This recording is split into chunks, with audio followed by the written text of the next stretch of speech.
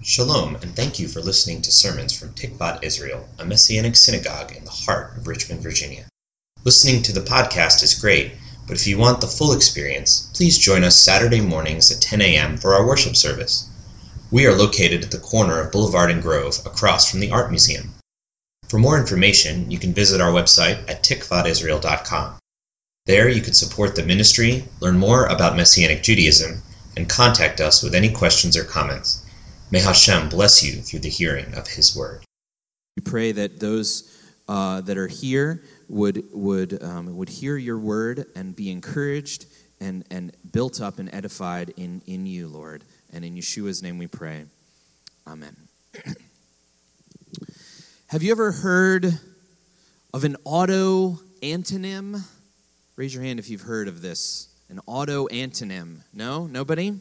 An auto-antonym is a word that has a meaning that is the opposite of what it means. Now, you may be thinking, what do I mean by that? Well, how can a word be its own opposite? Well, I'll give you some examples. You know, these are probably words that have some identity confusion. Maybe they're poor confused words. So we're going to help them out this morning. Is that good? All right, so here's an example. How about the word fast? What does it mean? Speedy and quick, right? Yeah? Or so you thought.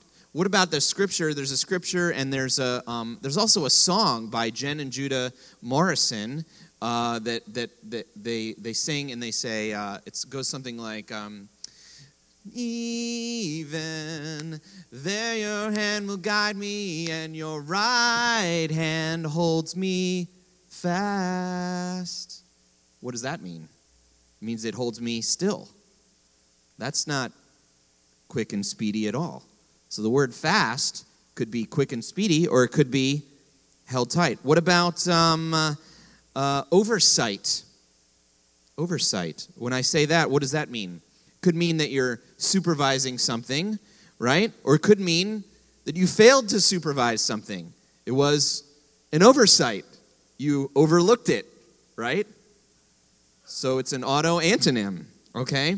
What about if I said, I fought with my brother, right? What would that mean to you, right? Well, it could mean that we turned on each other and we started pelting water balloons at one another with Shakespearean insults. You know, we fought with one another. Or it could mean the opposite, that we fought alongside each other.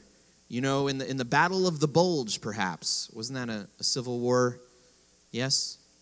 You got World War II? Yes. Anyway, I made sure I did all my research before I delivered this sermon today.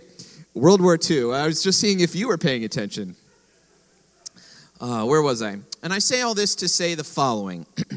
I believe there is an auto-antonym in this week's New Covenant portion.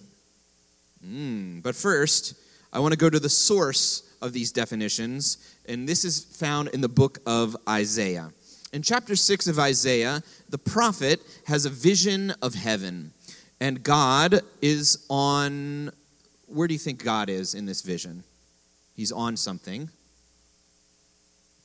Any guesses? Throne, yes. God is on the throne. And so he has a vision, and traditionally, actually, Jews have meditated on the first part of this text in order to try to envision Hashem on the throne as part of their devotional prayer time. So this is very common. So here are the first three verses of chapter 6 from Isaiah. In the year of King Uzziah's death, I saw, what did I see? Adonai sitting on the throne. That's Yud-He Vav-He in the text.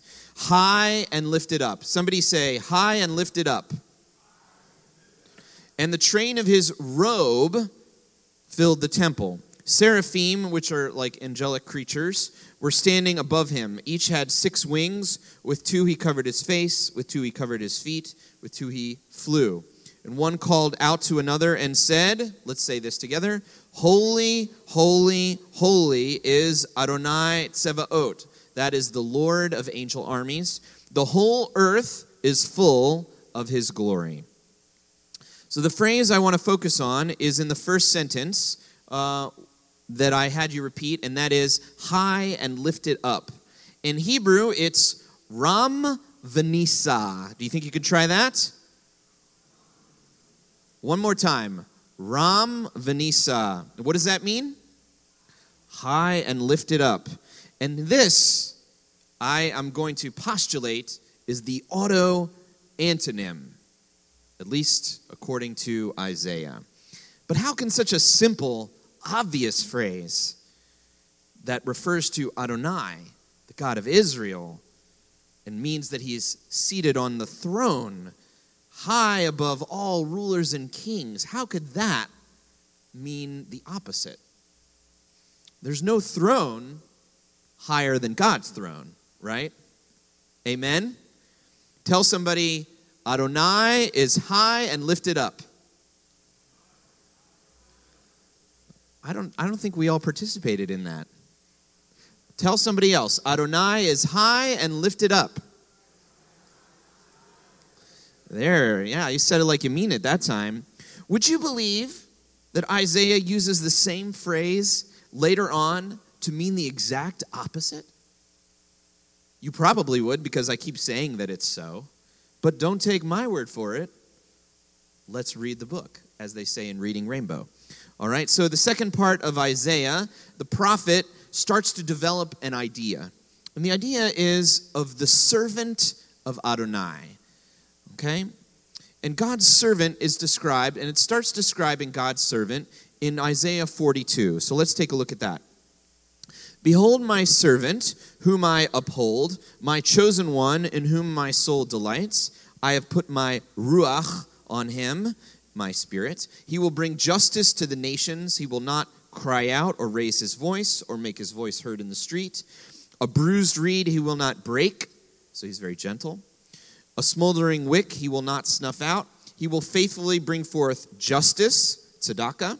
He will not be disheartened or crushed until he establishes justice on earth. The islands will wait for his Torah. Interesting. So, and there's a couple other servant songs in the latter part of Isaiah that are very similar to this. Most scholars equate this servant with either two people. Could be describing the Messiah, that is the king who will fulfill the promises to Abraham and Moses and David to restore the people back to God.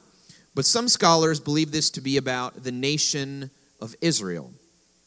Of course, as a representative of Israel, it could be about the Messiah and about Israel at the same time, because the Messiah is within Israel, right? Yeah. So in this case, it's not exactly an auto-antonym. I would say it's more like a homonym, right? Having two possible definitions, which are in fact related. The servant is the promised Messiah, and the servant is Israel. You with me?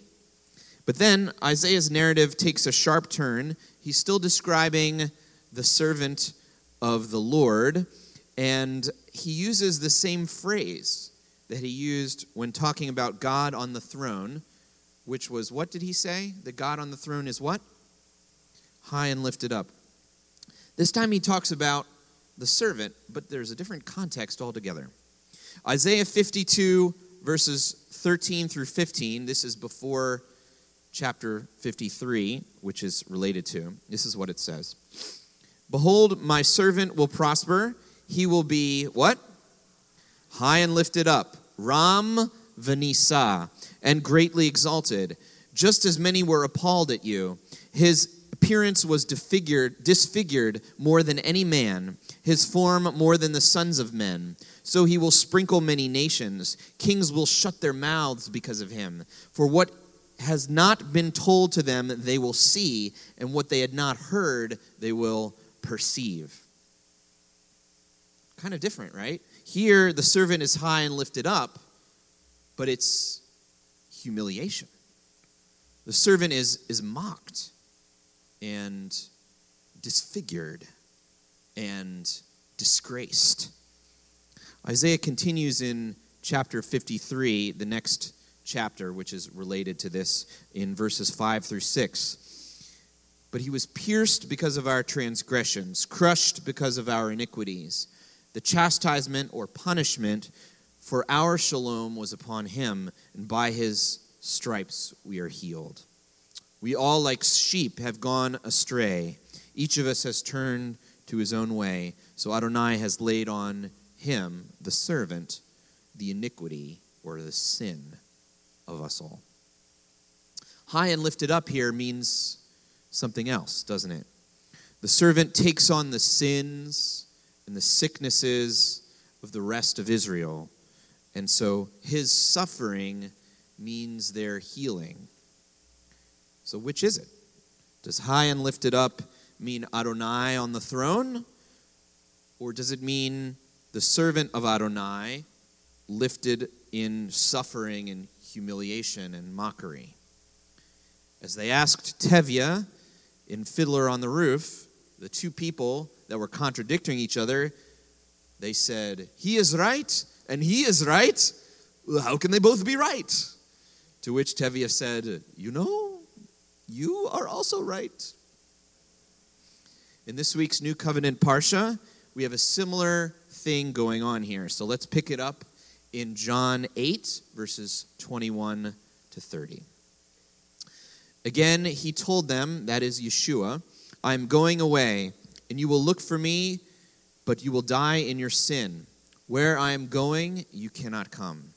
The Judeans said, is he going to commit suicide? Is that what he means when he says, where I am going, you cannot come? Yeshua said to them, you are from below, I am from above. You are of this world, I am not of this world. This is why I said to you that you will die in your sins. For you do not trust that I am. That's one of the I am statements in John. Who I say I am. Or some translations say, I am he. But in the Greek it just says, I am. Right? You will die in your sins if you don't trust that. At this they said to him, you? Who are you? Yeshua answered, just what I've been telling you from the start. There are many things I could say about you and many judgments I could make. However, the one who sent me is true, and so I say in the world only what I've heard from him. They did not understand that he was talking to them about the Father. So Yeshua said, when you do what? Lift up the Son of Man, then you will know that I am. Let's read that together. When you lift up the Son of Man, then you will know that I am who I say I am. And that of myself I do nothing, but say only what the Father has taught me. Also the one who sent me is still with me. He did not leave me to myself, because I always do what pleases him. Many people who heard him say these things trusted in him. Did you catch that in verse 28? Yeshua says, when you have lifted up the Son of Man, you will know that I am. And who is the I am? The I am and the Son of Man is the cloud rider. Remember that? Yeah, the Lord, the name above all names, Yud-He Vav-He. Yeshua is connecting his identity with the identity of the I am. Remember from our earlier sermon on the Son of Man, Yeshua is referring to someone from Daniel when he says, Son of Man. That is an exalted human who is the cloud rider. And he rides on the clouds, and he comes and he sits somewhere. And where does he sit? He sits on the throne. Remember the Son of Man from Daniel 7? Well, if you don't, here's a reminder. This is chapter 7, verses 13 and 14. I was watching in the night visions, behold, one like a son of man coming with the clouds of heaven. He approached the Ancient of Days and was brought into his presence. Remember, there were thrones here, not throne singular. Dominion, glory, and sovereignty were given to him, that all peoples, nations, and languages should serve him. His dominion is an everlasting dominion that will never pass away, and his kingdom is one that will never be destroyed. Sounds pretty high and lifted up to me. Does it sound that way to you? In fact, I'm not sure there is, in fact, a higher position than having dominion, glory, and sovereignty over all people. I think that's the highest throne that there is. But is this all that Yeshua means when he says he will be lifted up like Adonai on the throne? I believe he also means the other meaning, the suffering servant lifted up in humiliation. But I also believe that they are the same. Dun, dun, dun. Yeshua is a different kind of king with a different throne. His crown doesn't have jewels in it. It's a crown of thorns. His robe is not like the robe that filled the temple in Isaiah's vision. It's a robe they used to mock him. They sarcastically called him King of the Jews. And his throne, the throne of Yeshua, was the execution stake, commonly called the cross. His humiliation is his exaltation. When they lifted him up on the tree to suffer and die, they lifted him up to the throne. This is because Yeshua is the servant king. Like Joseph, he was humbled and humiliated so that he could be exalted and save many alive. But with Yeshua, his suffering and death on the tree is his coronation as king. And when he is lifted up on the tree, he is revealed as the I am, the image, the God of Israel. About 14 years ago, I started teaching in rural Mississippi in a region called the Delta, which is a flat, it's not really a river delta, but it's the floodplain between the Mississippi River and the Yazoo River, and it's just flat, as far as the eye can see. And that's where I taught high school Spanish for 3 years. And I was a young college graduate, and if you can imagine, I was even more immature than I am now. I know it's hard to imagine, but I was young.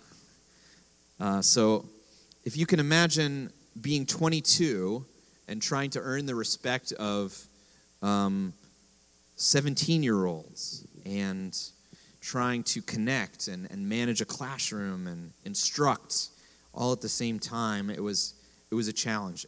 To be honest, it was the toughest period of my life. And out of that, I emerged. I'm still here, but I emerged a man of prayer because I was humbled by that circumstance, and I learned that I had to lean on God and lean into the communities of faith that I was a part of. I had a church family, and I had other colleagues that I would process and pray with that were Yeshua followers, and I had the Lord. Looking back on it now, I see it was a maturing process, and the truth is, I was able to help many of those students to go on to take Spanish at 2-year and 4-year universities, and I was thankful for that. But to be honest, I learned just as much as I taught. And mostly I learned that even when I'm not so great, that he is great. And he's faithful. The reality is there are seasons of life that are not easy.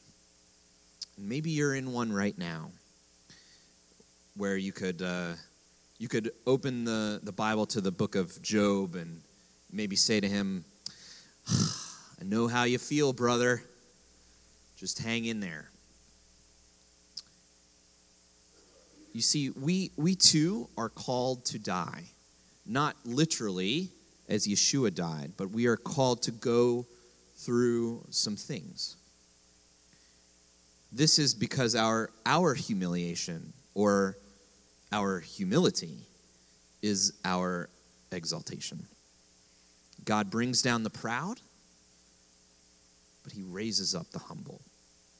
Scripture says that if we suffer with him in his death, we will also be, what? Raised with him in glory.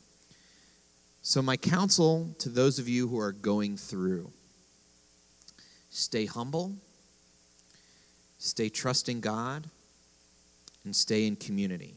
Because that is what got me through Mississippi. And that's the pattern that Yeshua gives to us. Because he doesn't promise that everything will go perfectly. He promises to go through it with us and then to raise us up with him. So Yeshua said, when you see the Son of Man, when you lift up the Son of Man, then you will know that I am. And that of myself I do nothing, but say only what the Father has taught me. For those of you familiar with our opening spiel, you're going to know this one. Here at Tikvat Israel, we worship the God of Israel, and we lift up the name of Messiah Yeshua within the Richmond Jewish community. Lift up his name. Acknowledge that he is high and lifted up, both on the cross and on the throne.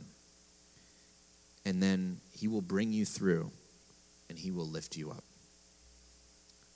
He loves you. Let's pray. Avinu, for anyone out there that's going through something right now, I pray that you just meet them where they're at, and that they would sense your presence with them.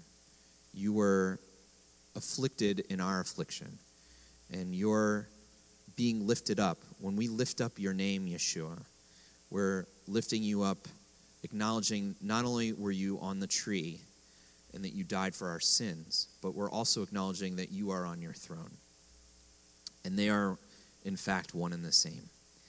And help us to align our lives with you, and help us to be humble. Help us to be low before you, to know that we're not all that, but you are all that. We don't have what we need to make it through, but you do, Lord. And that you are with us, and that if we trust you, that you will raise us up with you, and that you will never leave us or forsake us. And you were the fourth man in the fire when Daniel's friends were thrown into the fiery furnace. And you were there with them, and you're there with us. So I pray that you would help us to press in to your presence when we're in need. And in Yeshua's name we pray. Amen.